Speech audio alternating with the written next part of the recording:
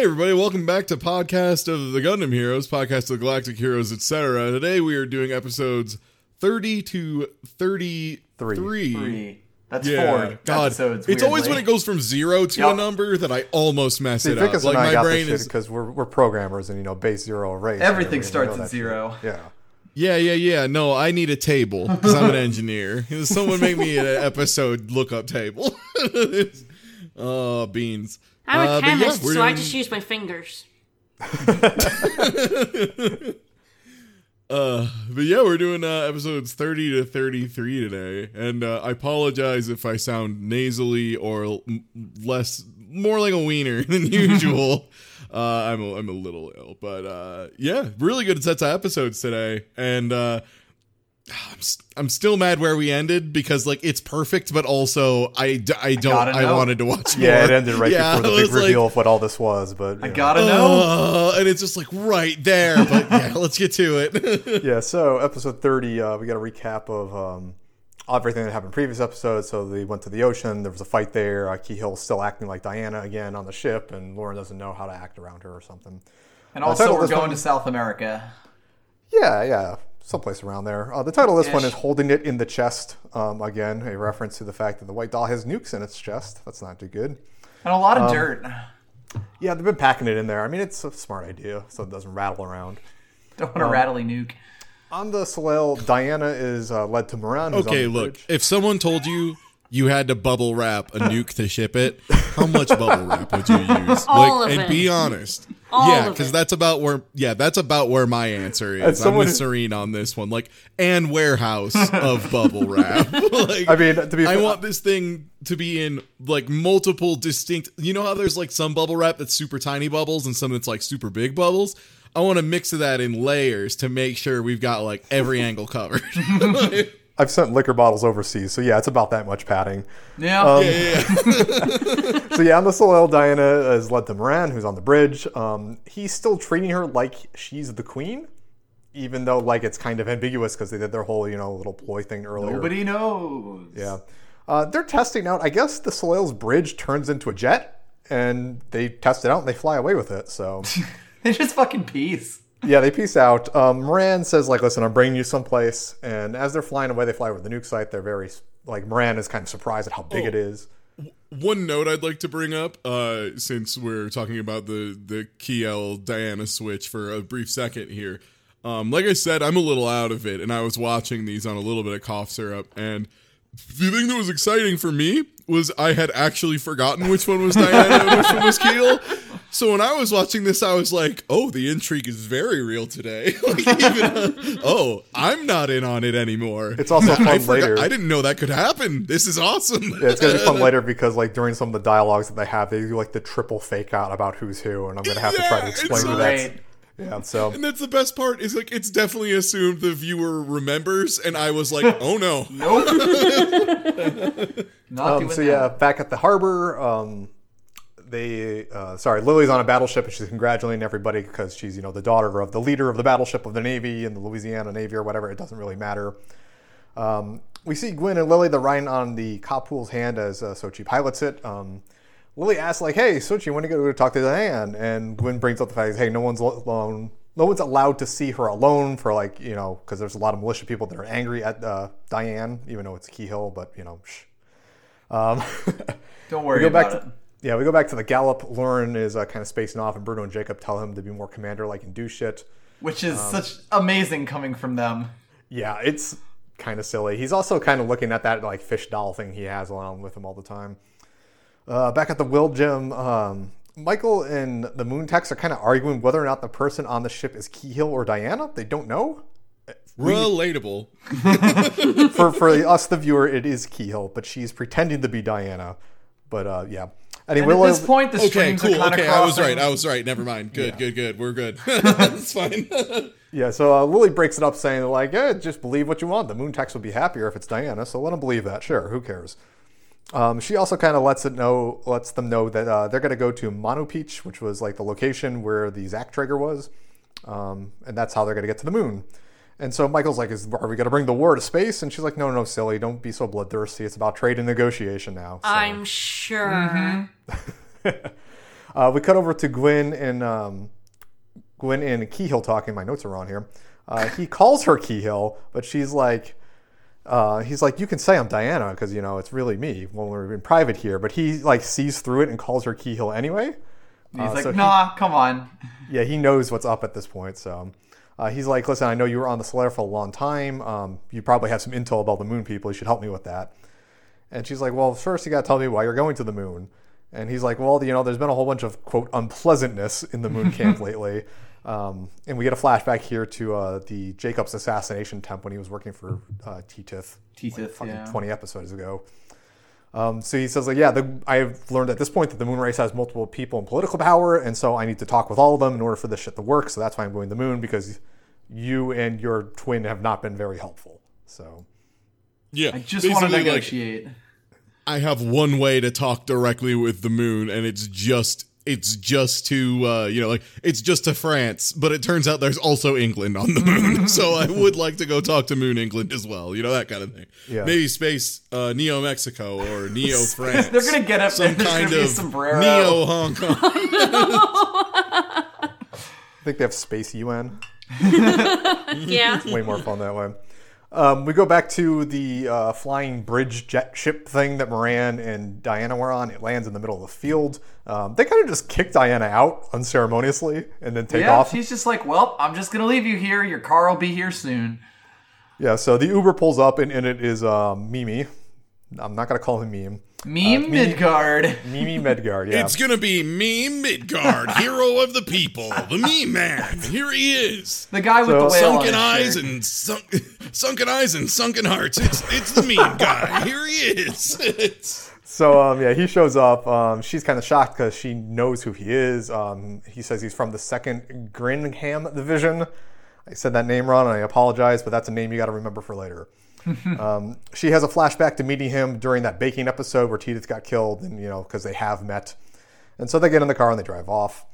They start talking. He calls her Diana, and she asks, is like, hey, how do you know I'm Diana? Will you really take me on this trip if I'm Keyhill? But he's like, you're not fooling me so easily. I saw what Keyhill was like, referring back to that same episode where Diana was playing the part of Keyhill, attacked the white doll with a gun when T-Tith was in it. And he's like, that's very unladylike. The real Diana would never do that. And so Diana's just sitting there kind of smirking. All right. Just gonna like, actually, I kick ass, and you're an idiot. Well, it's great. She can actually just pretend she's Keyhill at any time by just grabbing a gun. Yeah. Yeah, so Diana thinks to herself that Mimi, whatever, and Moran believe that it's her, leaving her, so like... Just say meme. Not going to say meme. Say meme. So yeah, there's a heading to the Zack track. Everybody's going there because that's the way back into space. That's plot. Yep.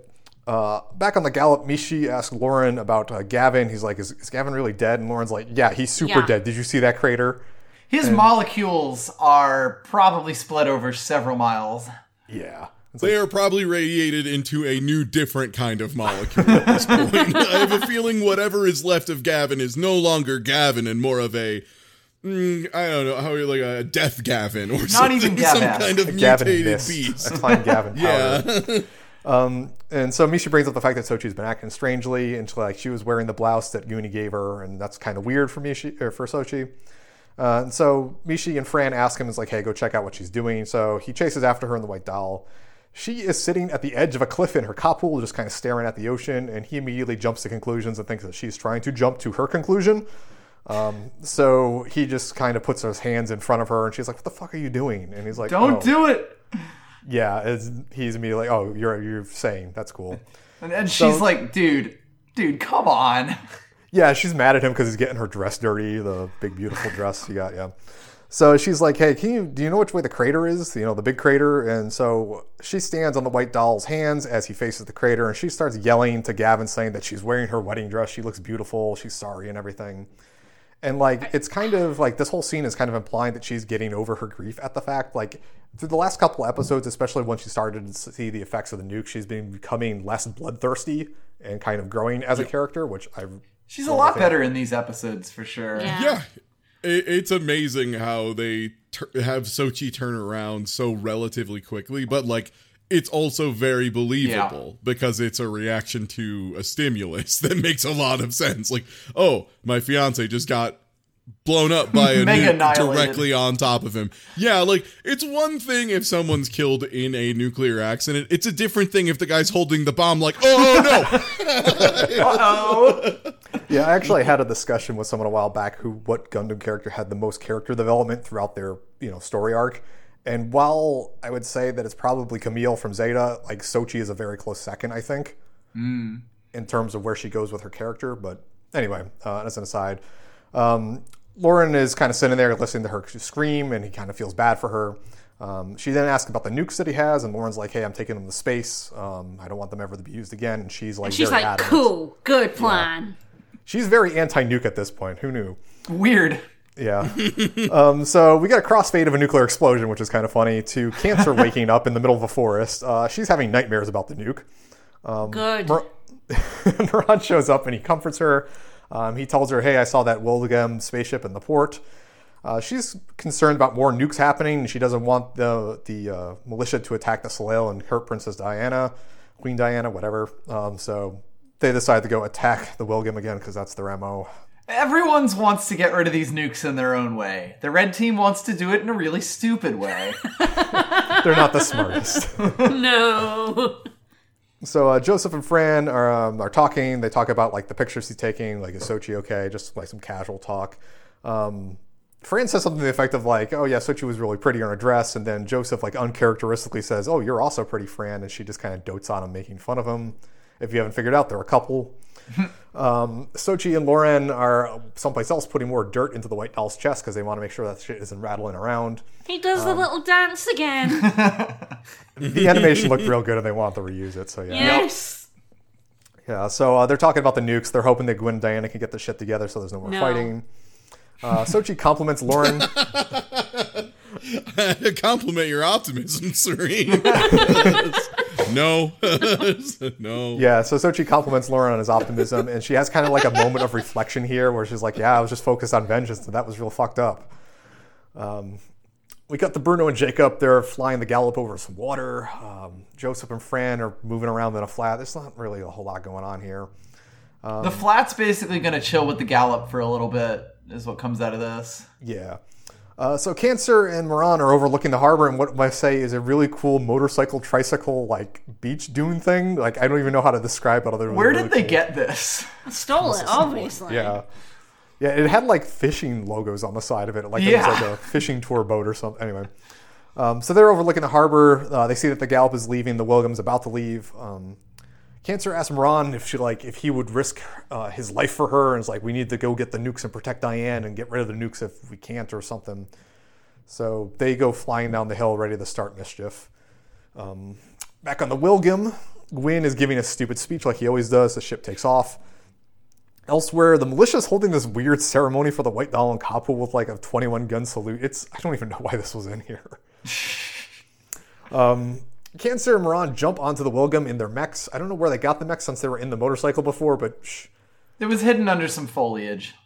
Yeah, like they all are. It was hidden in a Statue of Liberty that was right off camera. Not the real Statue of Liberty, a tiny Statue of Liberty. Right.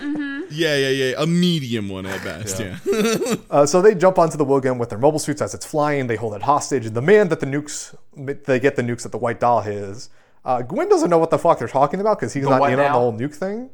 And so he's like, listen, I was wondering how the red team know that the White Doll has the nukes. I wasn't aware that many people knew that, but... Like, because Gwyn doesn't know, and they haven't told the militia. So maybe, I don't know how they know. Moran saw back several episodes that Zenoa had 2 of the nukes, but he never saw him give them to the White Doll. For what it's worth, if you were going to give nukes to a person to hold them, it would be the strongest guy. The guy who is invincible thus far. Yeah, like, it's a pretty fair conclusion that either they have the nukes or they are protecting the nukes and are nearby them. Yeah. That's fair. Okay, so, Gwyn doesn't know what the fuck. He tells him, like, hey, go check out our hangar if you don't believe us. So they go and do. This is when Keyhill kind of, like, looks out the window and sees the red team and, like, oh, those guys are back. And Cancer looks and is like, oh, shit, that's Queen Diana. We can't hold this ship hostage if Diana's on board. We cut over to Lauren and Sochi. They're chasing after the Wilgem, trying to get on. I guess Michael fills them in via the radio what's happening. It's at this point that Cancer radios up Lauren for help, saying like, hey, you're a moon race. You need to help us save Queen Diane from the moon, or from the spaceship. And so they're starting to get really into this. Yeah, and so at this point, Gwyn is holding Keyhill hostage, in quotes here. They keep pulling that trick. Yeah, in the hangar. So it's like, if you don't get off our ship, we're going to shoot your queen, even though it's not the queen, when they don't know that, and Gwyn may not know that. Who knows? So yeah, they want him to leave. And they think this is very backhanded of Gwyn, that it's not gentlemanly and honorable and whatever. Keyhill then goes and puts on her Queen Diana voice and says, oh, thank you for being so loyal to me and the moon, but you guys need to leave. And this freaks Moran out, and he jumps off and starts attacking Sochi and Lauren, who are down below someplace. They've been like jumping from reef to reef, basically. Yeah, they're trying to catch up to them. Yeah. And so he's in his flat, and the flat has this like force field, eye field sort of shit going on. So he does like these giant Kamehameha waves and pushes water at them. And like Sochi's freaking out because she thinks that the Kapool is going to just sink underwater. The white doll almost gets washed away. And while he sees this, while this happens, like the shield just kind of falls into the sand, and that's where Moran thinks that the white doll's hiding in the sand. So he like jumps on the shield, like if he's going to stomp on it. But the white doll's not there, and instead shoots its legs off from a couple feet away. He calls them traitors, and he's very mad and goes and runs off. How many times has the flat had its leg blown off in the show? A lot. A lot, yeah. Yeah. So Lauren says like, hey, you guys should just talk next time instead of just attacking people. And he also says like, they're probably not going to do anything since they think that Diana's on board. And Sochi's like, I thought that was Keyhill that was on board. Like, no one knows who it is. To the live line, like to the party line, she says that. Sochi, sharp. Yeah, so Cancer hears this and is very confused about it. It's like, and doesn't know who it is. Gwyn tells her to surrender, but Keyhill tells them instead to leave, saying that they were loyal to the Moon People for so long, then they, were loyal despite being mocked and everything. And this convinces Cancer that Keyhill's the queen because she's saying very queen-like things to her. So Cancer says she'll be better prepared next time, jumps off on the Moran's flat, and they fly off and on a surfboard or whatever. It's kind of funny looking. He's basically a surfboard at this point. Yeah. Gwyn says that people from the moon living on Earth have a real tough time, and then Keyhill says, yeah, but the opposite's true. There's people on Earth living on the moon, and they also have a tough time. And Gwyn's like, what? We kidnapped a lot of them. Yeah, and then the last scene of this episode is kind of funny. Sochi has discovered that the Kapool is actually an aquatic unit, and that's how it was in the original Mobile Suit Gundam. So she's just been using it to, like, do land warfare when it was actually a fish. Yeah, so it's like super good at swimming and shit. And like the white doll is the one that's not good at swimming, so it's using the Kapool as kind of like a kickboard, just holding onto it. Yeah, like it's just kind of hanging off of it while it like jets around. We get a lot of really good shots of the Kapool and the white doll in these next few episodes. Yeah. Like sailing real the sea. shit. This is I love it so much because like when they're doing Sochi's character development, they do it through actions of having her work with like Loran very well. Yeah, the mobile suit she pilots is better too. Yeah. Yeah. Oh man, yeah, like just the fun stuff between the Kapool and the white doll over the next couple episodes. Like they start doing aquatic teamwork, and it's so good, it's so good. And yeah, so episode 31. This is starts out with a recap as usual, and the title. It's great. I remember I had to pause for a second because I was like, really? So the title of this episode is Pursuit, Crybaby Poe. So Poe has had a rough couple episodes here. No kidding. Yeah, she deserves it. Yeah, everyone's she shot at favorite nuclear warheads. She deserves all the shit. All of it. Oh yeah, that was her. How That about was that? her. Well, so we start out with Phil giving a speech, calls out Harry for just giving the queen over to the Earth people because traitor. Everyone's incredibly stupid. So on it was on a tropical island. The Gallup crew are waiting for Sochi and Loran. Wait, which one's Bruno? Bruno is the tall, lackey-looking one, while Jacob is the curly-haired, the pudgy. Oh, okay, yeah. So yeah, they're hearing the speech. The speech now is this is where the speech of like, hey, the Earth people took Diana hostage and she hates it and you need to save her. And Harry's just like, oh crap. No, that's all nonsense. They're saying, because they were there when Harry handed Keyhill over, and they know that all that is bullshit. So. Yeah. It's a very dangerous speech for Phil to make, basically saying that he's doing it for Queen Diana, when Queen Diana is still alive and hates him. And kicking. Yeah, and he let Diana leave his ship. Yeah. Yeah. Everyone on the Wildjum is like listening to it and basically just saying the reasonable thing, which is, crap, he's doing a dictator and he's using you as a scapegoat for all of this. That's, crap. Like, it's kind of that situation immediately of, well, this is going bad. And, then Keel immediately just says, like, well, he's probably just going to go try and do that whole Sunbelt War thing without Clarination me. State, just get onto that. Yeah. And then, Phil continues talking about, like, hey, I'm going to do it. And everyone starts clapping, congratulating, That's when they all stood up and clapped. Yeah, very good. I love to do a war and a sovereign nation, etc. Then it cuts to you talking with Moran, who is warning that there's still some folks who are still, gonna stick with Diana despite everything. And then even without Diana, Agrippa wasn't able to overthrow the moon. So, like, that was something that was interesting of just like, no, the moon is still Diana counter. They're very for pro the most part. Diana, yeah. Yeah. Yeah. They kind of like, worship her.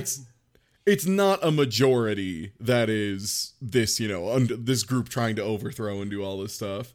Hence why, Moran had decided Phil had to take advantage of the fact that she's missing right now. They're just basically saying, like, they're going to do it. They're going to take over, just ignoring her across the board. Phil asks, hey, what happens if the real, if the other one shows up? Or what if Diana actually shows up? And he's like, just pretend it's Keel. Who cares? Like, hey, it turns out that sword swings, it cuts both ways. Yep. So, yeah, they don't have, like, 23andMe in the would, future or anything. though. I feel like everyone who sees her and they go, that's Keel. And she's like, no, that's Queen Diana. And she'd be like, yeah, I'm Queen Diana. And they're like, fuck up, shut up. Yeah, Pat brought up a good point the other day when he was watching, like, the scene where Keel was telling Diana when they reunite for the first time, saying, like, oh, I look at your computer. It's like, how did you know? Did you have, like, face lock or something? But it's like, yeah, no one has, like, DNA testing in the Gundam universe. So. Yep. So, Crybaby Poe bursts in the room, is falling on the ground and crying and apologizing for just being the fucking worst.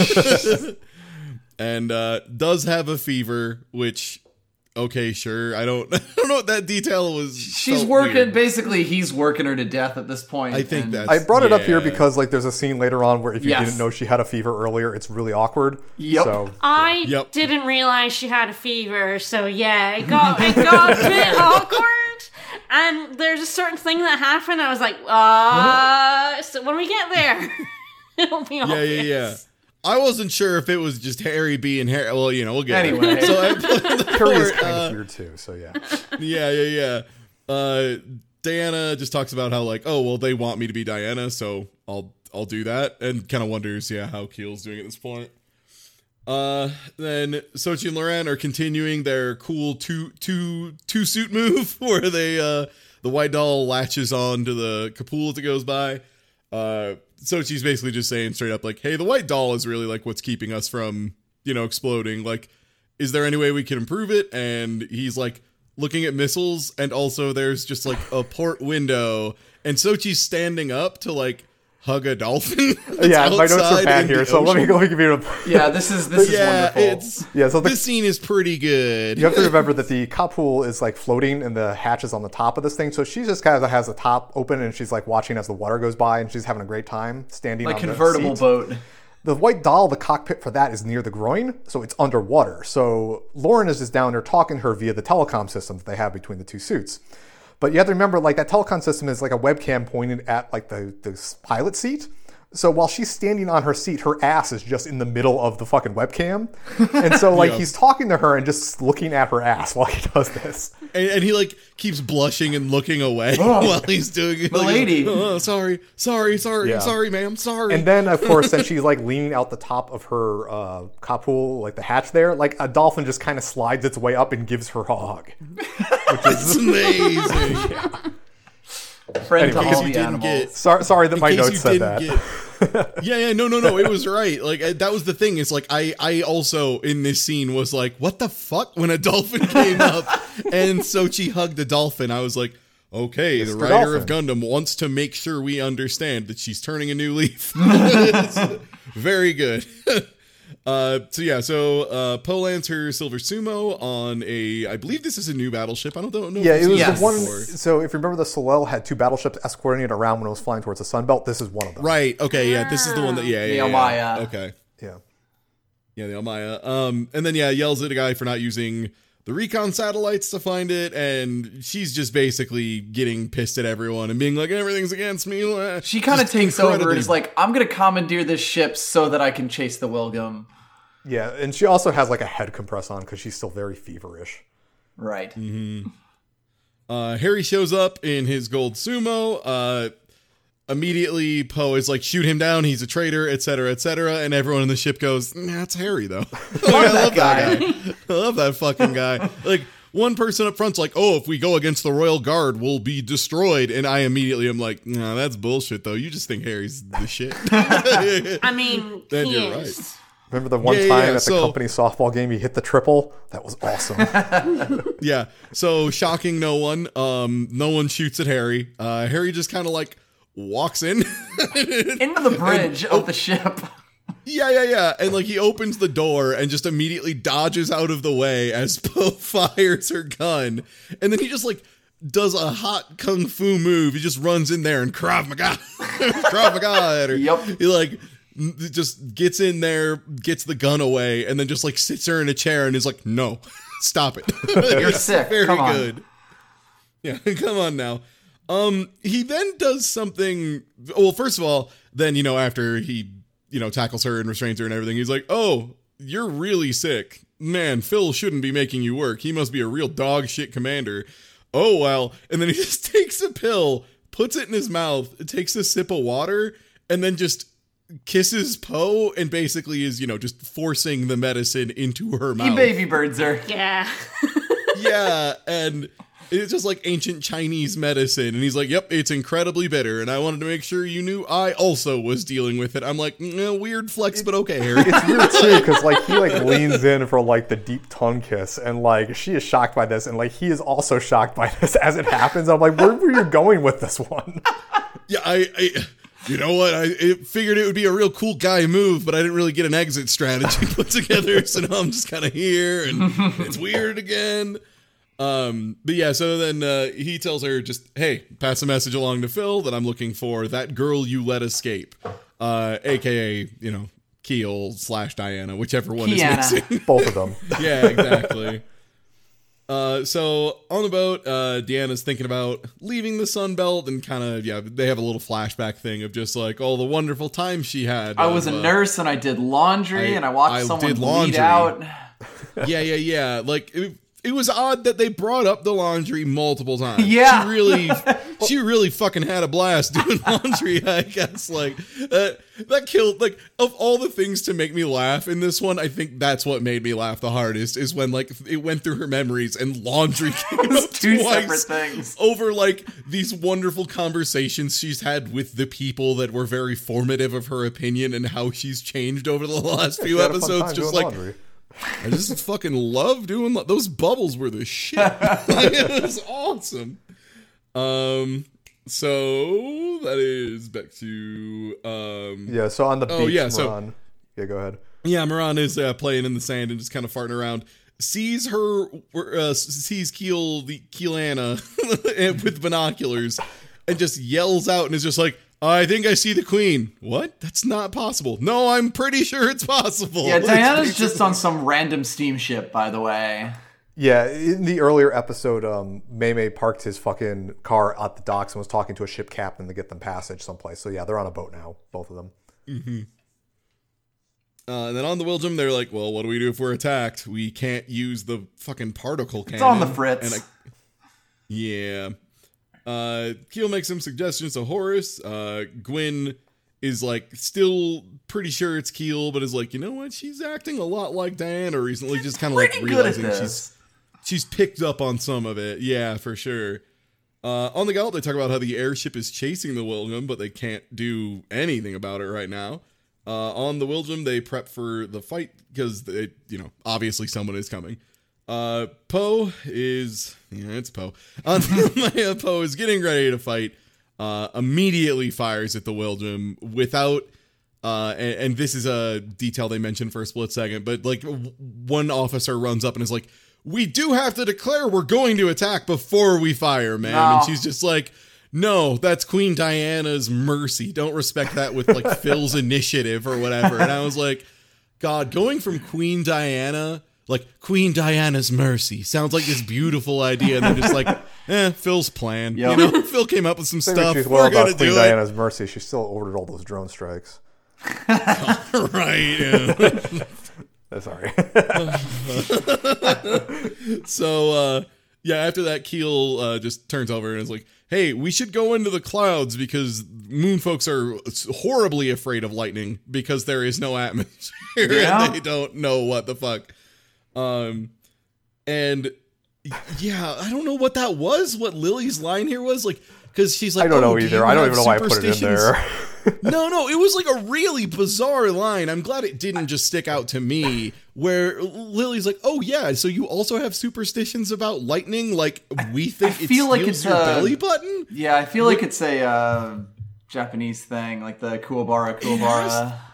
Probably, but I'm not sure. Stealing belly buttons? Like, why would you worry about lightning? Does real things that are way worse than that. So, kids, watch out! You might get your belly button stolen. No, you're gonna get fucking dead. You're gonna get shot by a bolt of lightning and die. Your heart's gonna blow up.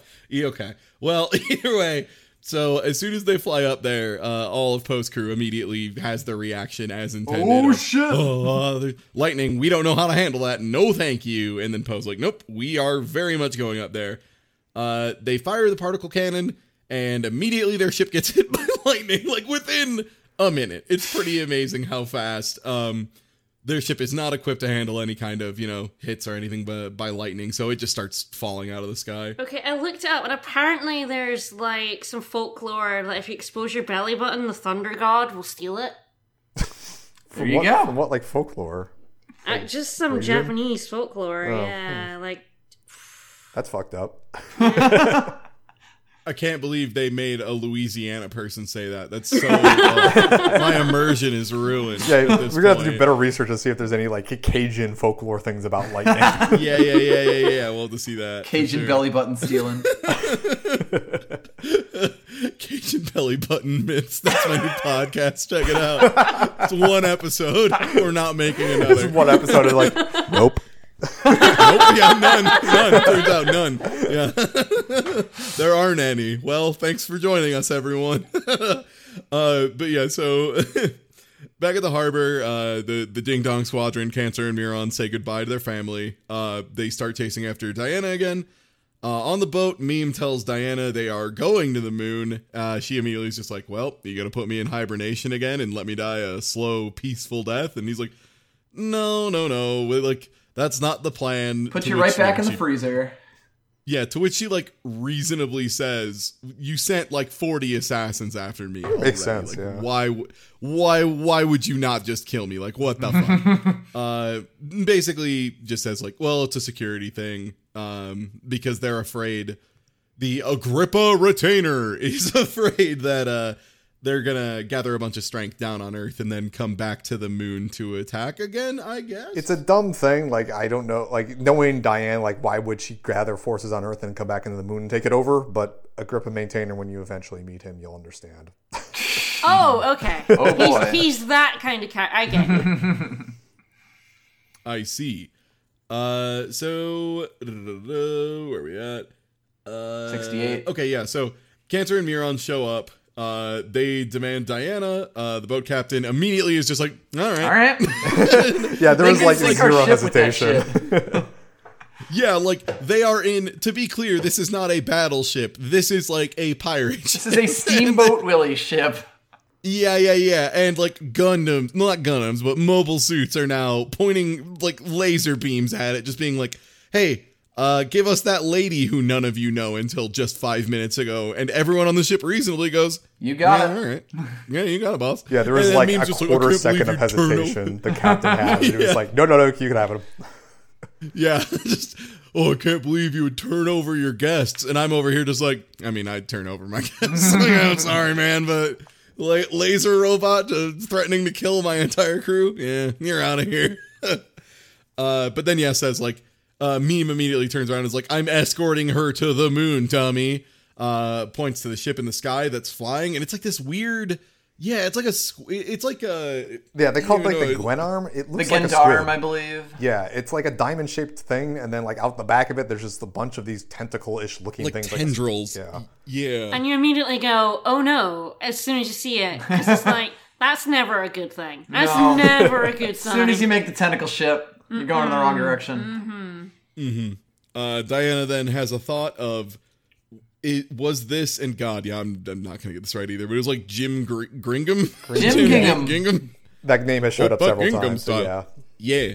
Jim Grungham.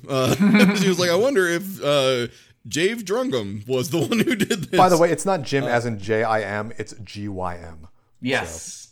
Yeah, Gundam names. As in the We can't famed call him Jimno Jimmy. Keys. I'm gonna go to the That dime. isn't suitably, pretentious. Imagine if someone's name was Jimmy with a GY. Oh! Holy shit. We could call him dime. I guess. I'm gonna start requesting that at like Starbucks. I'm just gonna be like, "What's your name?" Jimmy with Jim a with a JY, and then just or GY, and then just watch them just be shook. Okay, so the Wiljum is under attack again. Lily is just fawning over Gwyn as Gwyn is kind of just being like, "It's fine, I've got," like being very. How would you say It's funny because like Gwyn's trying to put on a blustery. brave face for all this, but he has like zero control over the outcome of this battle. But Lily is still just fawning over him. Yep. And they get very lucky, end up escaping. Kapula is like tossing the white doll into the air out of the ocean to do jump attacks. This is it sweet. rules. This is literally someone doing, it's just like an out of the water fastball special. Like they just throw the white doll as high as they can. It pulls out a beam saber and goes for like a quick swing as it's like on its way back down at this battleship. My favorite one is, and you can tell again, the animators had so much fun with this one, because there's a part where Kapul throws the white doll in the air, and it just like keeps one arm out, or like both arms out with the blades, and is just like doing a corkscrew Beyblades. spin-a-rooney through the air as it does it. Yeah, it's just like doing a very controlled Beyblade on this ship, and it's beautiful. And like you could sort of see them getting more confident with it each time they do it, which is really good attention to detail. Yeah, like the first time it's just very much just they threw it up there, Lauren took a swing and is back down. And then the last one's like he's doing ballet through the air with the thing, just with the sword just having its This is time. actually sweet as hell. Yeah, holy shit, this is fun. Yeah, so Poe tries to stop them, but way too late at this point. The white doll has cut off a bunch of parts of the ship, including what looks to be an engine, at least to some extent. The ship is going down, immediately crashes into the water. Poe, and this is one of those, the second it's too late, you realize it, thinks, oh, fuck, I had a mobile suit. I could have probably gone and slowed him down, but I got obsessed with being the commander, so that didn't even cross Yeah, in the my moment mind. you forget about things that you shouldn't. Like your exactly. super powerful mobile suit. Yeah, you have a silver sumo with a skirt, which is apparently pretty fucking nice. So Loren calls up the Wiljum, tells them he'll catch up as soon as we get to Manu Peach, Mono which is, Beach. I'm pretty sure it's just like kind of a play on Machu Picchu. Is that what? Is this like a I'm Louisiana thinking so, but it's situation? not like I don't think they go that far south. Though. No, this is almost certainly Central America. But anyway, But yeah, like, But but I'm yes. just saying, like, Oh, yeah, that's it the sounds name like they that, were yeah. going for, like that region, kind of in the same way that they use like Louisiana for the South. You know? So they Lauren's just like, yeah, I'll catch you up once you get there. Sochi is just so happy that her stupid orb ball is actually extremely good. Like for the first time, she's like, God, we have been working so hard with the Kapuls, but they just do not hold up to the other ones, but holy shit, it's actually really good when we're in the ocean, turns out. It's just like having a great time realizing, and then realizing it was a marine suit. There's going to be no more water. Yeah. Space is like the big water. Mm-hmm. So Harry flies past real quick, knows Diana was taken to the weird squid suit, the Gundam, and that it is going way faster than the sumo can. Is just assuming that Moran is the enemy now. Not a bad assumption. Yeah, correct. Yeah. Meme, Diana, Cancer, Mirren are all getting off the Gundam. She thanks them for their effort in helping, and then it does a really sweet thing and just like talks about their grandparents and how their grandparents, because like Cancer has very clearly like is just, you know, oh, my clan has been defending the queen forever, etc., etc. So very into the whole ancestry thing. Senpai had now notices them basically. Yeah, so she's just like, yeah, your grandpa was like a super cool guy and mad hot, just like you, buddy. Okay, bye bye. Yeah, she's such a Moran who has like the handlebar mustache and the ears and everything, the hippie hair. Yup. This guy who would be a fucking joke character in a Cheech and Chong film. Yeah, he does kind of look like good. That. Yeah. But yeah, they're very moved by this. It was a very sweet gesture. It's also like maybe kind of makes him like pledge loyalty to Diana there, and he's not going to use them later for anything. Nothing at all. Definitely not. And then we end with the white doll just sitting on top of the Kapool, like in a weird power stance. I don't know what it's like. It's like got a slap squat thing going on. It's like a goblin stance. Yeah, it's like the legs are on the outside and the hands are all tight. It looks bizarre, but they're all just hanging out on the open ocean and they see a shooting star and talk about making a wish. And it was like something like Lauren was like, "What?" Or Sochi asked, "What did you wish for?" And he's like, "Probably the same thing you did." Haha. I think it was something like that. See, my guess is they wished for food because they've been on the ocean for a while. All they've got is raw fish. I would almost say water then, if they have no water. Too, yes. The ocean, not great for drinking. Fish, pretty good for eating. And that's episode 31. Mm-hmm. So episode 32, title is The King of Legend. We are just basically jumping straight into this Manu Peach arc here, so... We start with Lauren and Sochi diving in their spacesuits. She has an old one that's from episode 1. I actually didn't realize that was from that, whereas Lauren has a really nice skin-tight one that was just sitting in the white doll cockpit and fit him perfectly. Pretty weird. Yeah, if you've seen any of the older Gundams, his spacesuit looks more like the ones that they use towards the like the pilot suits. Century, yeah. She wants a cool suit like him because she's basically got an old-timey diving suit. I mean, it's still the moon suit because it was the one they came from the moon in episode 1. But yeah, it's like bulky and shitty compared to Lauren's super cool skin-tight one. Yep. So they travel down into Central/South America, camp out. Lauren sprays some snake repellent for some reason. It's like in a can. No sense. I didn't know they made that. Maybe he was just spraying hairspray in the air as well. The aerial snakes. Yeah, that's how they get here. I mean, hey, nothing is scarier than that. It's just a snake that can fly. Yeah, aren't there like snakes in like South America that like glide at you from trees? Like I've seen footage there of that. There are gliding snakes, yeah. They're like flying squirrels, but way awful. But snakes. From where they're camping, Lauren sees some explosions and fire in the distance. Sochi says that they've made it to Manu Peach Mountain.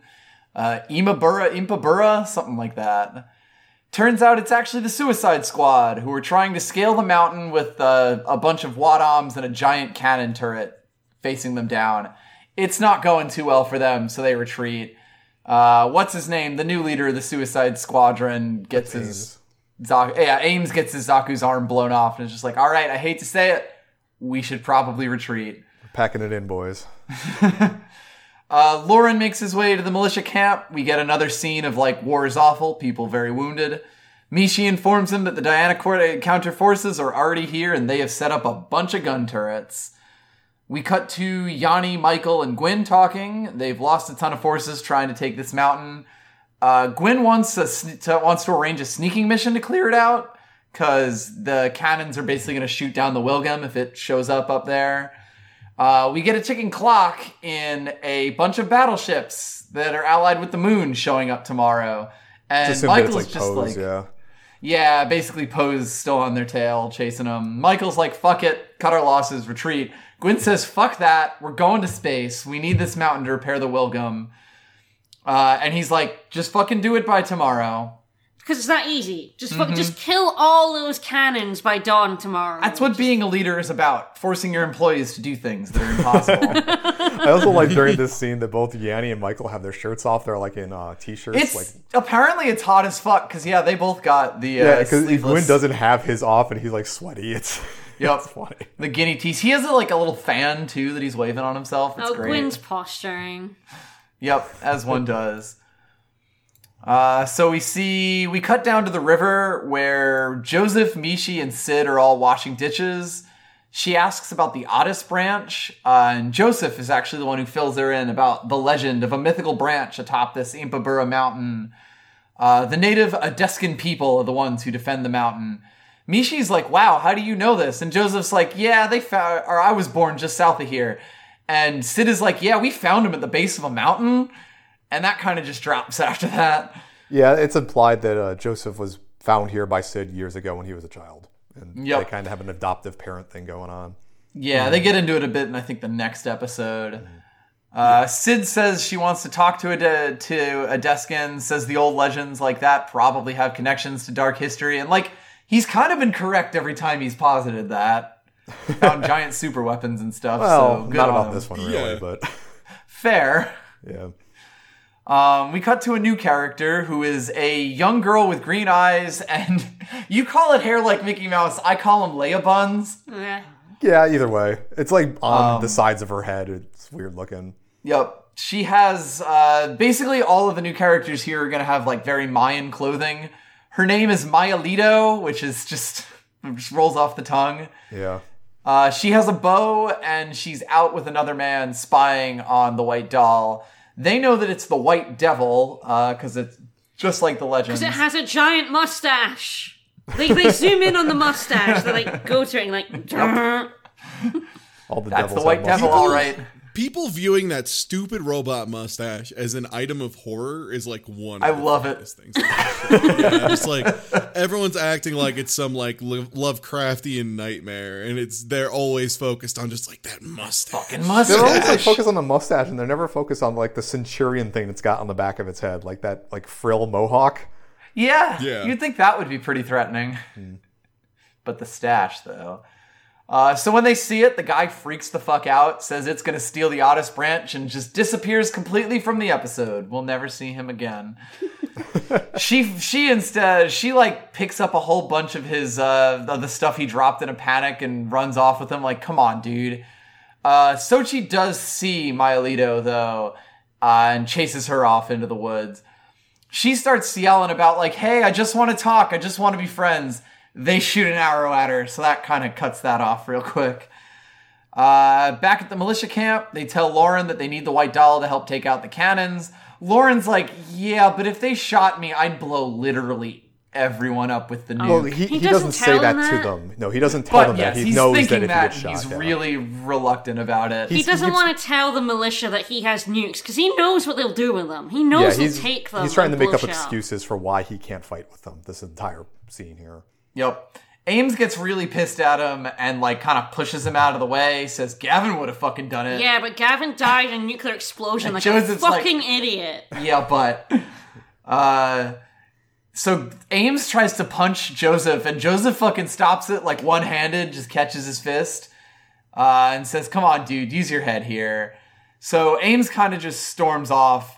Joseph's like, I'm gonna go check on the White Doll, and Laurel's like, no, especially don't look in this cockpit, in this in the missile cabinet there. That would be real bad. So now Joseph gets really suspicious of him. No, don't open it up. There was this one time we had to store some pigs in it, and I just have not had the time to clean the pig turds out. So there's pig turds in there that have been cooking for 3 months. So no reason. But there was a cow pattern.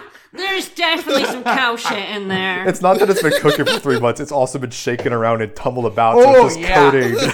It's basically well a compost agitated. pile at this point. Yeah, the white doll is just a classic slurry Just put a agitator. pound of pig shit inside of a dryer that spins. Oh, Jesus. So, luckily for Lauren, Joseph is interrupted by a gunshot. They run to find, all of them together run to find Sochi on the ground. She fired a gun to scare Mayalito off. They wonder where she went, and in following her, they wander into this ancient temple. Oh, wait, actually, here's what happens. Ames walks up with corn. a husk of corn, and he's just like, boy, it sure sucks that you lost that person. And everyone looks at him like, where the fuck did you get that corn? He's like, oh, just in the secret hill over here. The secret corn shop. Yeah, in the corn shop. Look, they got it from that guy in Golden Sun who sells you a Who sells cob you of corn. corn, and then you keep it in your inventory for the rest of the game, and it has no use. It'll heal you up. Please don't die. So instead, they go into corn storage. They find a new dude sitting with a full body cloak and a giant golden sun helmet that just like sort of shows his eyes. He's like, I'm the king of Edesca, Coatl, and they accept this at face value.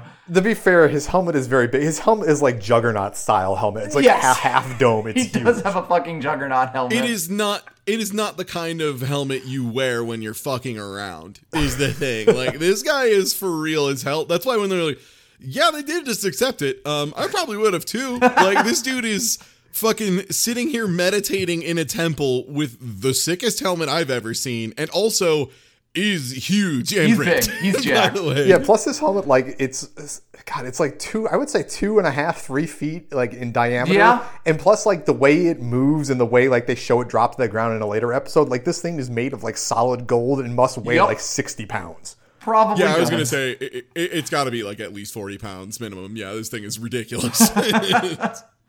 So the gang asks what he's doing, and he's like, I'm waiting to die. He then drops that he and all the Edeskins had the same dream of a fiery crimson sky in the middle of the night, and Lauren is immediately like, the nuke. Sid says, hey, if you let the militia into the city, they could help you. Mayalita shows up at this point. Joseph's like, she looks really fucking familiar, but kind of lets it drop. She says that Lauren is the White Devil's messenger who's come to remove the branch of Otis. Lauren dives at her, pulls out the sword that's on her pouch, and just fucking goes at Coatl here. Like, I don't really know what his motivation is, other than maybe to, like, during the sword fight, he starts talking with Coatl, like, in kind of spills that he has the nuke, which I guess maybe is what his motivation is, but it just seems so weirdly out of character for Lauren, who's this pacifist Lauren kind just of guy. goes berserker mode here. Yeah, he It's just a bit steals weird. a sword and tries stabbing. They start having a sword fight. Coatl has basically a broadsword, and Lauren's got this little gladius thing. Lauren, like, kind of psychically tells him while they're fighting that the White Doll has a nuke, and that they need to get to Manu Peach to go to space to, like, fucking dispose of that space trash. Coatl's like, I fucking doubt it, and that he pledged to protect the Otis World Tree. Coatl is very clearly in control of this fight. At this point, Yeah, he actually commands, holds. but He holds Lauren at, like, knife point at one point before just letting him like, go. he knocks the sword away from Lauren and basically just holds it up to him. But then is like, yeah, but Mayalito, let's show him into the city anyway. Because Lauren goes, I'll defend the tree, and the king's like, okay, I believe you. Yeah, basically Lauren wins him over through the power of sword fighting. At this point, we cut back to the militia camp. Wu Fei couldn't win over anyone. If only. So at this point, they cut to the militia camp where Sid's making a bunch of bombs. Joseph's thinking about Mayalito being from a different tribe from the other ones they've seen. Lauren is talking to Sochi, wants her to make sure no one disturbs the White Doll while she's gone, so she's the protector. They have a big planned speech where they're going to infiltrate, destroy all the turrets, and if that doesn't work, Gwyn's just going to fire the fucking laser cannon, blow up the entire mountain because fuck it. Gwyn's actually a fucking monster. I don't know if you know this yet. But yeah, he's they actually kind of a talk monster. about this later. Like, I think it's Keyhill that brings it up. It's like he just loves playing with his new tech now, and that's kind of concerning. Yeah, he's just like, look, when all you have is a giant megaparticle cannon, everything looks like a target. Everything looks like a colony. Basically. So we basically get the group of Joseph, Sid, Ames, and Lauren going out with Mayalito to perform the guerrilla mission. Everyone else talk about getting airplanes so that they can provide some cover for the anti-aircraft. Basically, they're already setting up the plan B because this is a bit of a stretch in the first place.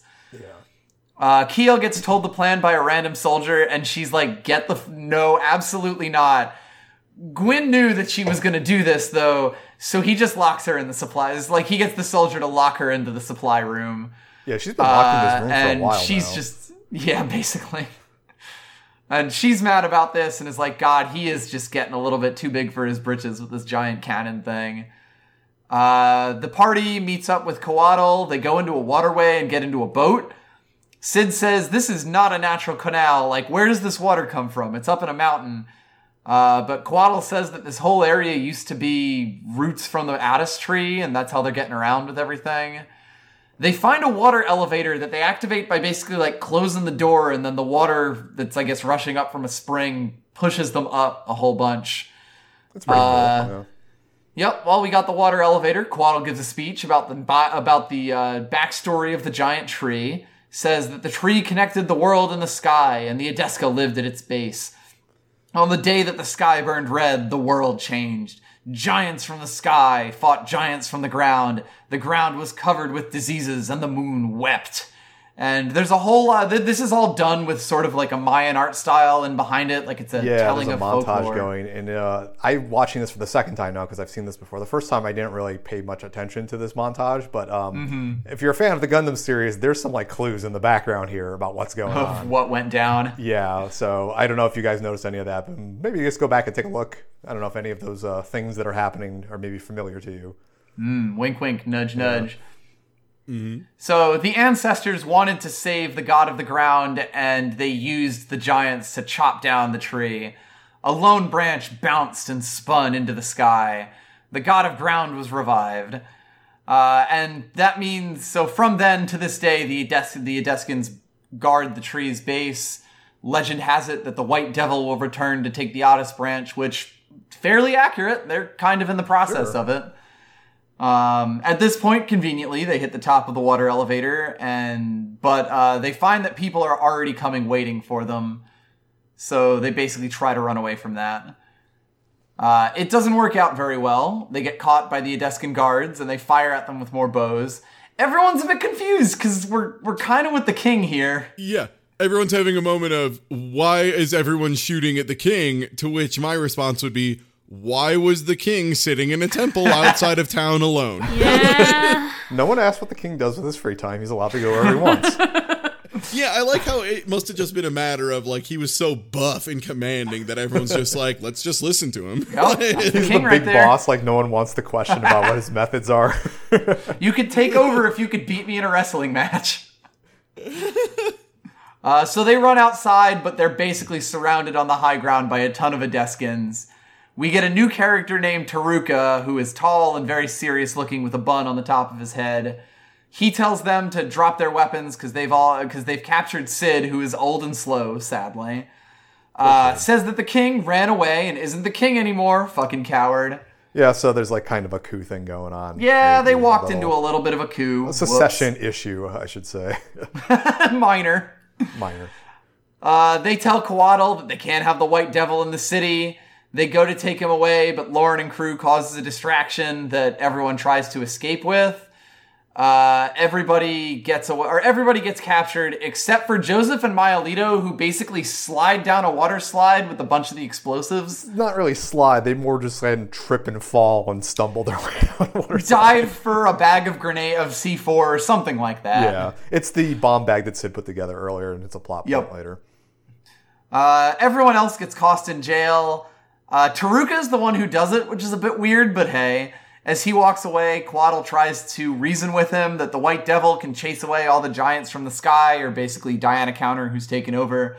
But Taruka ignores him. Ames is like, well, shit, we are definitely about to be blown up by a particle beam now. And Lauren's like, yeah, shit. And that's how the episode ends. Oops, all jail. Oops, all dead. I like how there's no even possible consideration that Gwyn will fucking cool it for a microsecond and maybe try and get them in. They know that Gwyn wants to press the button. Yeah, everybody's just like, oh man, Gwyn's gonna fucking murder us with a particle cannon. I also like that for once Sid is right with his ancient bullshit about, Mayan myths being part of ancient technology, because can you guess what's happening here with the whole story that we just talked about with the tree that goes up to the sky? Yeah. The branch is the way to get to space, yeah. It's the Zachary Traeger. Zachary's trigger. So episode 33, we start with a recap of the turrets, the infiltration plan, and them fucking it up. Jail time. And getting captured. The title is Captures Manu Peach. We cut to Melita treating Joseph's wound. They have the bomb pack, so they still have the stuff they need to complete the mission. You're saying there's a chance. She tells him where to go, and she wants to leave and get the king. He asks her why she serves Adeska when she's actually from the Maba clan. She's a bit surprised, asked if he's also from the Maba clan, but he doesn't know. He was found at the base of the mountain by Sid. Says something about, in their clan, kids are abandoned if their parents die. I think it's like they're a warrior clan, so if their parents die in battle, they just abandon the fucking the whole kids. deal with this is kind of convoluted, but Joseph may or may not be from the Maba, may or may not be from the Adeska. He doesn't know because he doesn't know what his backstory is. But he was 3 when he was found by Sid at this mountain. Yeah, but the Mabas are kind of subjugated by the Adeskins, and there's some kind of racial tension there. So. Yeah. I mean, she asks, what's your point, buddy? And he's like, well, if you're a different clan, you don't need to fight for the Adescan king, so why are you? And she's like, fuck off. Yeah, she is like, fuck off. Yes, why, if he's king, that everyone has turned against him. She says, fuck off, it's her own trouble, and walks away. To be fair, she's right. Yeah? She is right, yes. So back in the jail, the guards retrieve the king. They bring him to the altar where Taruka waits. They're like, the White Devil is bringing war. You don't have the power to protect us, so we're gonna make you fight now. So yeah, Taruka's been chosen to be the successor, and the tradition is that the successor... There's one way to become king. No worries. There's one way to become king, and that's to kill the current king. Take his helmet and wear it for yourself. Eat his heart, gain his power. Chronicles of Riddick style, baby. And they're saying that if he doesn't consider this fight and give up power, then everything's lost. The White Devil's going to come in, take the branch, everything's going to go to shit, and their whole culture of protecting this tree is just ruined. It's basically all they got. We can't have a constitutional crisis when there's war going on. So they free Koto from his bonds, so say, take up the sword, fight Taruka, and he's like, nah. I don't feel like fighting today. So they threaten him, they bring Lauren out, they bring all the others out, but they take Lauren, they throw him down on the ground, and they say, we're gonna behead this kid if you don't fight Taruka. Koto says that they've come to blow up the Moon People cannons and free us, but Taruka doesn't care, says it's time for a duel. Koto again refuses. They start to go and behead Lauren, but thankfully Joseph saves the day, throws some bombs, by chucking grenades. Goes, ignore the swords, and just flings some grenades down. I do like how Koto does not give a shit about Lauren's well-being, at any of this. We'll find another pilot. The thing is, he is a king of a nation. They kind of have to. Yeah, he can't be blackmailed. I understand, but it's still funny because Lauren there is just freaking out because he's about to get his head chopped off. Yeah, the Ames is like, what are you fucking doing? He's a kid, don't cut his head off. So Melita turns up as well, rescues the group, while Koto says, I'm still not gonna fight you, Taruka, and clotheslines him. And then everyone runs off. Yeah. Run off. Koto says, go to the waterway, I'm gonna go get a boat. So the group gets to a dead end. The king's not there yet with a boat. They're being followed. Taruka comes in, but they basically punch him and capture him. It's weird because they're sort of on the edge of a raging rapid river, but someone put a door up and they lock the door behind them. It's not safe, yeah. And it's also weird too because Taruka by himself just like kind of runs up to where they are and they just tackle him. Like you would think he would have brought his guards with him, but they didn't. 1v5 me, bro. It's a little strange, but sure. So Taruka's on the ground now. He says the king's a coward. He ran away. He's not fighting. Melita says the king's going to show up with his boat. Taruka says no, he's not. He's ran away again. And everyone else is coward. Everyone else is a little bit worried that the king has ran away. Joseph is like, there's no way he's coming back, right?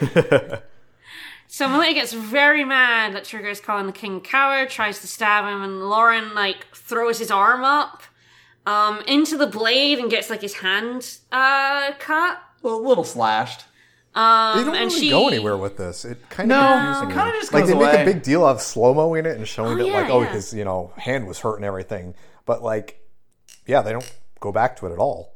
No. I think maybe it was more just to highlight that it was an impactful moment to the people involved, seeing Lauren throw himself in front of someone. I guess maybe they put himself in the way of there's physical no harm. real reason for him to, other than he's a good person. He's a swell guy. Yeah. I guess that makes sense. So she continues yelling at Taruka that she won't hear any of this shit, not the king getting slandered. So she tells them, a little flashback to back before Kotal ran away, to Taruka ascending the street, because everyone is like, Taruka, you need to become king now. So he goes up to challenge him, and he kind of has a moment where he hesitates.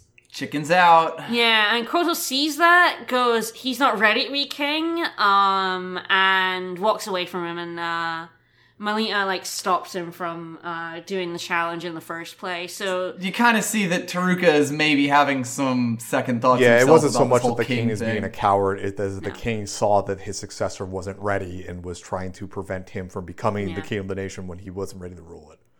Yeah, because if he became the king now, things would have gone to shit. Pretty badly. When Lauren showed up, he wouldn't have given Lauren the time of day. So, yeah. So the king wanted to give Taruka the time to just sort of kind of mentally prepare to be king. And eventually now the king does show up with a boat. The other guards are banging on the door, coming in. It's oh god, they're going to get in here. So they jump down on the boat. Sid falls into the boat. Yep. Sid is a 4-foot-high, undexterous man. He doesn't have a lot going for him. He does make it into the boat, though. Yeah? I think that was that was 90% gravity. Yeah. They manage to get into the boat. The rest of the guards come in. They shoot an arrow, and they shoot Melita, who falls into the water, but Joseph and the king, grab her out of the water and pull her up. They sail on downriver. They arrive at Manu Peach. Back at the camp, Sochi and Johnny, the other Suicide Squad guy. Ames's buddy. Yeah. They're sort of looking at the white doll, and they're realizing it's getting a bit late, and they haven't heard yet. So they decide that they're gonna ignore orders and sort of deploy the suits to help out Lauren. Yeah, and the crew. You like to say that they were thinking about their friends, but I'd like to say that they realized they were part of the Suicide Squad and realized they weren't fucking anything up for the last 3 weeks. And it has been at least 30 minutes.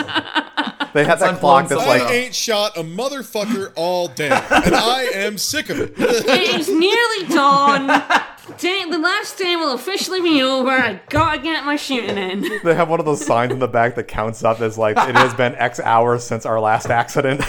And they're like, this is way too high. So we get a montage of some planes landing with some lovely barrel fires, but... Great runway. Yeah, they just wanted to show the plane showed up. It doesn't really matter. They spent fucking 2 minutes on these planes. It doesn't matter. Yeah. Yeah, they're just the backup plan that don't ever come into being. But yeah, we go back to the important people. The infiltration squad. They're looking at the remains of the World Tree. There's a big stump in the center with some roots out to the side, and Sid said it's the legendary Stairway to Heaven. To give you an idea, about this, when I say stump, it's a huge, mountain that has, it's a giant flat plane up top, and it looks very tree-like. And also, on each of, radially from it, there are giant mountain ridges that kind of, ramp their way up to where the stump would be. So... the reason I mentioned this is because next episode it's important. The one we haven't seen yet. Yeah, so they're making some plans how to blow up the 6 cannons. They've only got until dawn, which is not very long because they were thrown in jail for a bit.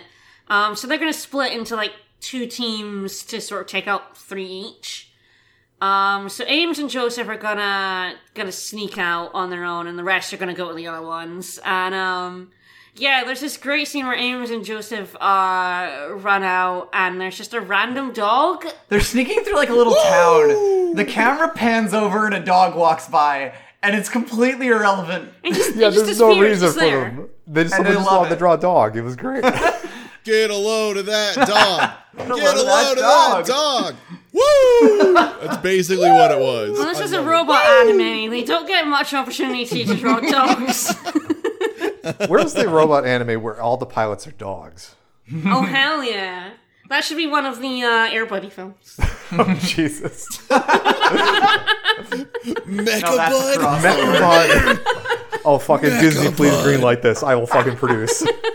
Oh my god, please. Mechabud and Mechabuddies would be so good. Mechabuster and Die Mechabuster. Oh no. Anyway, sorry. The groups are split up. They find the cannons. There's a montage of them like setting up bombs or timers. Setting the C4. It is literally C4, by the way. Yeah, it is. Yep, on the Space C4, C5. Yes. One better. So we cut back to the wheel game. They report that the moon battleship is on its way. So Gwen's like, well, they haven't blown up the cannons. Prep the gun. We're gonna fire a giant fuck-off laser at this town. Kihil sees this happening from her room. It's a really funny scene where she, like... It's so good! The camera pans in on a fire extinguisher to start this, and her being like, oh... And then she's like, yeah, in the room, and the guard's like, what's happening? And he opens the door, and she blasts him with this fire extinguisher. While apologizing. While apologizing. Sorry, mate. Yeah, like, to be clear, so she did the most ladylike scream she could in her room to draw his attention. Be like, ma'am, are you okay? Ma'am? And then as soon as it opens, just... like, just lights him up and just, come in, aside, running down the hall. It's so good. Ames... sorry about that note. He Heihachi's a dude. He picks the dude up over his head and throws him down a mountain. That's the Heihachi, sorry. I was expecting the Wilhelm scream there. Yeah. Heihachiing somebody is a grand tradition passed down from father to son many years. No, he straight up picks this dude up and chucks him off a mountain. Launches him. Apparently killing him. I don't know. And then he pans to the camera and lets out the funniest CGI smile ever put on film. Sakio shows up on the Williams Bridge and is like, which one of these buttons stops the cannon fire? What's the big cancel button? Gwen is like, what the fuck are you doing? We're gonna fire this laser. We need the mass driver to get to the moon. Where she's concerned about Lauren and everyone else mostly Lauren, getting blown up by this giant cannon. Gwen's like, well, he knew what was gonna happen. I bet he's out of there by now, right? Wishful thinking. As you post the picture into the channel. What? I mean, hey, okay, look. The kazoo. Okay, everybody, I just want you to know I'm clarifying and posting. You can look it up yourself. Tekken 1 Kazuya Mishima's ending because it's the reverse fucking Heihachi. awesome. Yeah. I mean, this is son of Heihachi. But either way, I really do recommend you watch this at some point. It's 30 seconds and it is like right on that line of when CGI was starting to get there, but it was not very ready. much not there. His turning grin is the best thing. The turning grin is so funny. It's so goddamn funny. Like, it is the freshmaker.mp4. So yeah, Gwen is still about to press the big red button.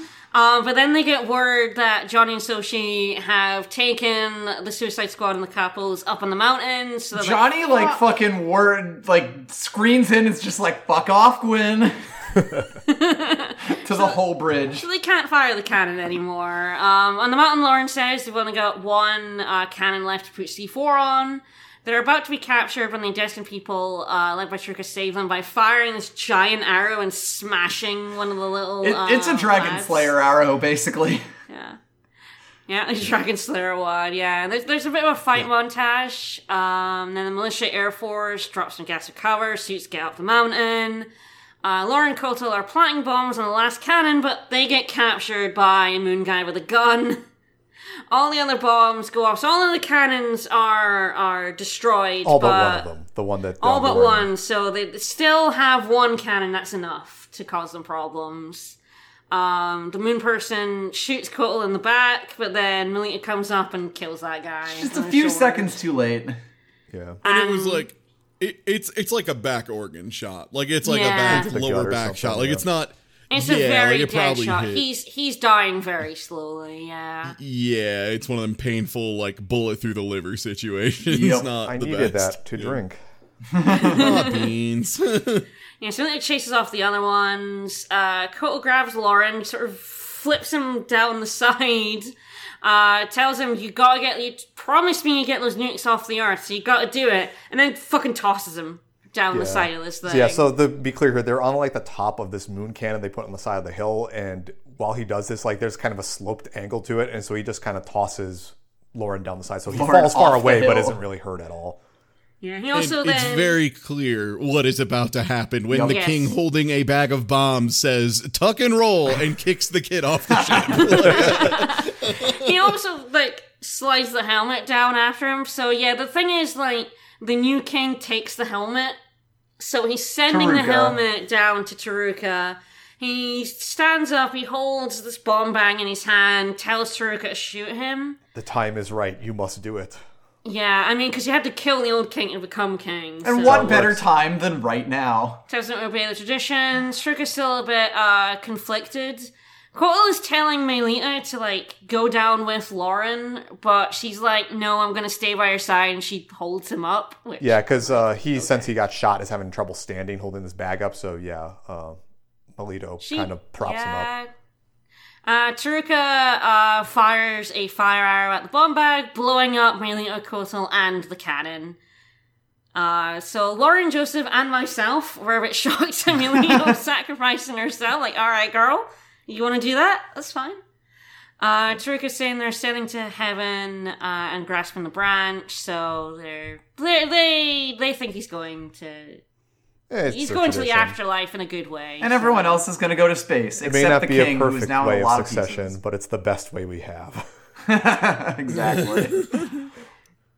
So, back in the wheel game, Keela's gladly waiting, and Gwen's like, right at the crack of dawn, I really wanted to fire that button. Really wanted to shoot that gun. To be fair, I have to imagine that the button on the wheel game was one of those big-ass red ones with, like, the glass cover. Yeah. You gotta push up and then slam with your fist. Feel powerful. Yeah. So we're back to Truka. He's putting on his helmet. The 30-pound king helmet. Yeah. And the Adeskins bow to their new king.